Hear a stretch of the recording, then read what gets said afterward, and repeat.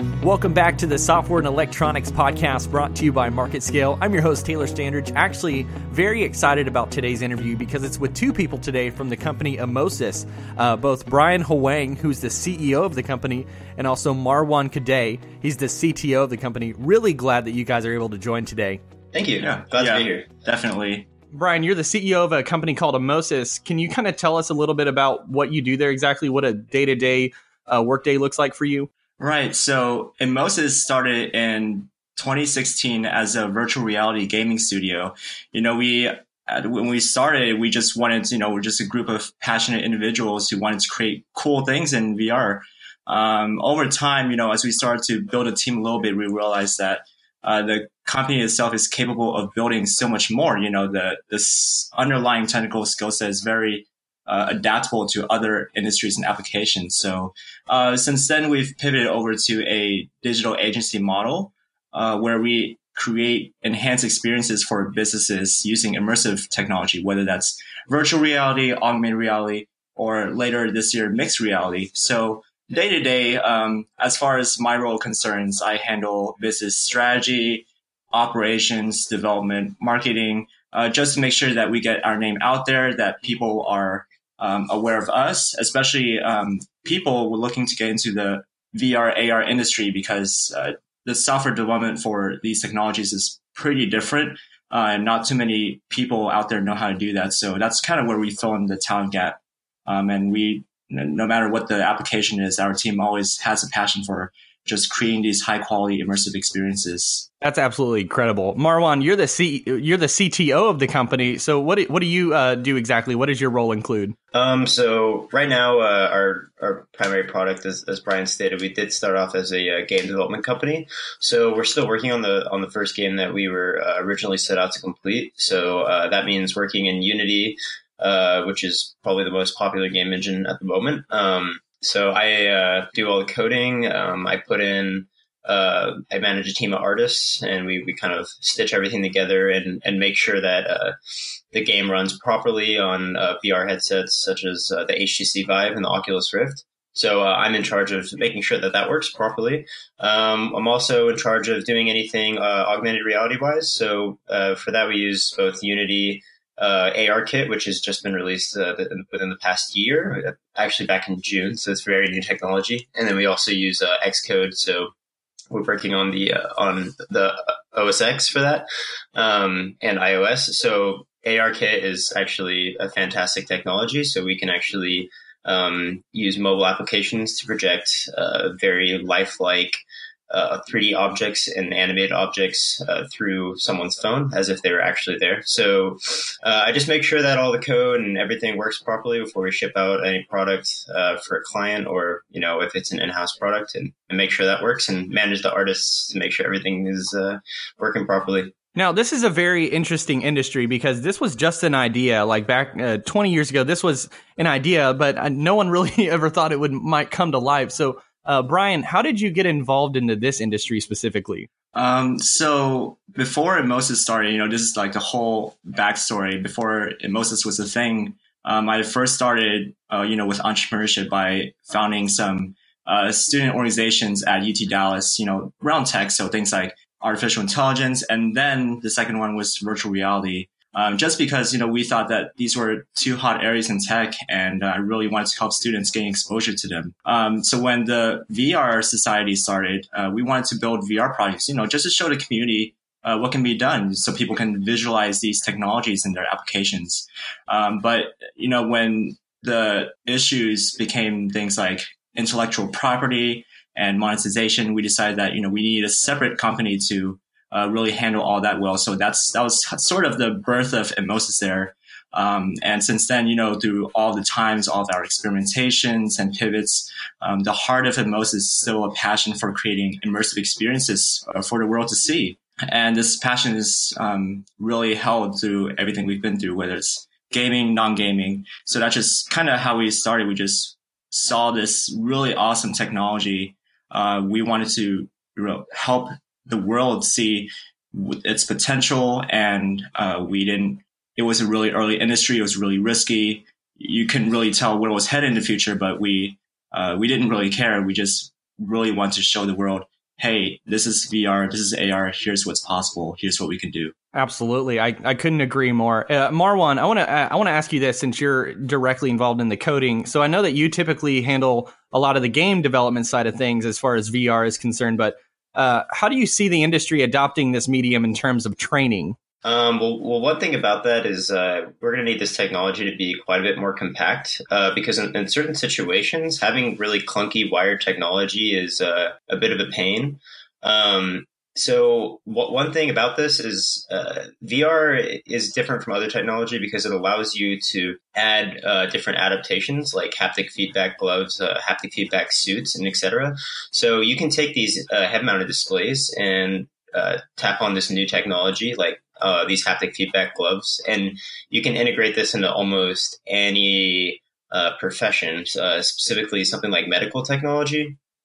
Say you want to practice surgery beforehand, we'll have haptic feedback gloves that have actually been featured at CES 2018 that will work to, actually give you a feeling of what you're touching in the virtual environment. And it's actually very, very convincing what you can do with just basic haptic feedback. So stuff like medical, instead of having to test on a real life patient, you can actually just go hop into a VR simulation and do that. Things that are already being used, like military and the actual, if you want to practice driving, that almost feels exactly real now. That's very, very realistic for most people.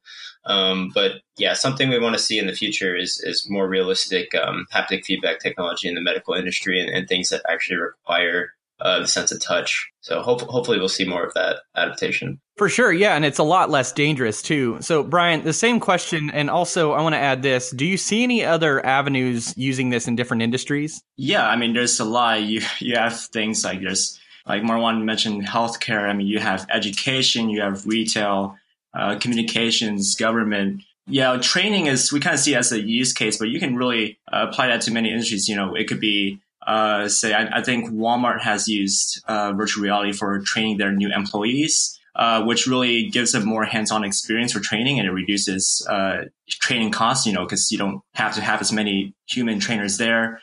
We've experimented with training in fitness and dance. So there were some prototypes that we made last year, 2017, for these, where we actually used the motion capture studio.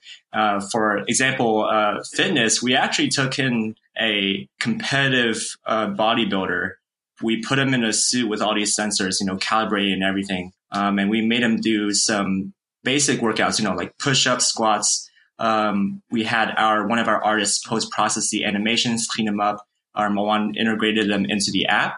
And that was kind of our little prototype for fitness training, to where you can actually view 3D models doing high fidelity fitness animations right in front of your eyes, wherever you want. It's kind of like you could think of it as a digital alternative for fitness trainers, for private trainers. We did the same thing for dance, and you'll notice that the pattern here is that these things involve complex or precise human movements. So, fitness, you should do a certain way because if you don't, then you could injure yourself. Dance, you do a certain way because otherwise you look weird or you step on someone's toes. And we've gotten some pretty interesting results from those. We're looking to experiment some more in the future, particularly towards education. And we're looking at going back to fitness soon as well, after making some key connections there. So I know that you guys just got back from the PAX South show. So I wanted to ask you guys, what did you guys see in terms of VR developments upcoming? Well, PAX is mainly focused around gaming. So there weren't really any groundbreaking technologies for VR at PAX. There was just a bunch of kind of indie games there. But at similar conventions like CES and South by Southwest, you'll start to see more of an easier way to interact with VR that's a little bit more consumer friendly. So things like taking away the wire, you'll see that soon. That's a new innovation. And like I said earlier, more forms of haptic feedback are definitely coming to life. But right now, more people are trying to figure out, what are some things that we can do to combat the current software issues and hardware limitations of VR, like locomotion. Like right now, the main form of locomotion is essentially to teleport around in VR, and that's just very, very disorienting, and it kind of kills all of the immersion. So you'll see a lot of game developers at these conventions are trying to find new forms of locomotion. So there are games like where you climb around. It feels a lot better than having to teleport, and there's games where you're floating in space and you have to grab onto objects and move yourself around. So really, what you see is developers thinking of really intelligent ways to combat these hardware limitations that we have at the moment. And those are really the cool things that stand out at these conventions. For sure, the possibilities seem to be endless. In fact, I saw a few months ago, Farmers Insurance is actually now using VR to train their employees so that they don't have to travel to that one corporate location. So one thing I want to ask, as we talk more about the business world, how do you see VR influencing that industry over the next 3 years, just the business world? So, yeah, one of the reasons why we pivoted over to a digital agency model is because, as I'm sure you know as well, right now the industry is still relatively young. The consumer market's trying to, we're still trying to get the consumer market to adopt these technologies. Traction is still in the works. But we noticed that, meanwhile, while we kind of wait on that to become more mature, businesses are kind of first at bat at taking the risks on these technologies. There's certain businesses that we kind of go after. They tend to have like an innovative mindset that they recognize the potential in these technologies, and they see potential to either make their user experiences more friendly, more enjoyable, or they use it to make workplace processes more efficient. So one example is we're working with the second largest anime convention in North America right now. I can't say too much because NDA and everything, but essentially we're revamping their convention experiences using augmented reality. And that's one of the examples of a business looking at this technology and they're saying, oh, well, we're looking for new ways to connect with our customers, our users, a better way for them to engage with our brand, to develop stronger, more emotional connections between us and them. And a lot of businesses recognize the potential for virtual and augmented reality to do that because it's really cool. It's like, for example, virtual reality. It's a lot different than your traditional way of kind of watching a video or just staring at a screen, because what immersive reality does is that it actually puts you inside the experience. You're actually immersed, a part of it, and you experience that content in a much different way than traditionally possible. That's the reason why, for example, the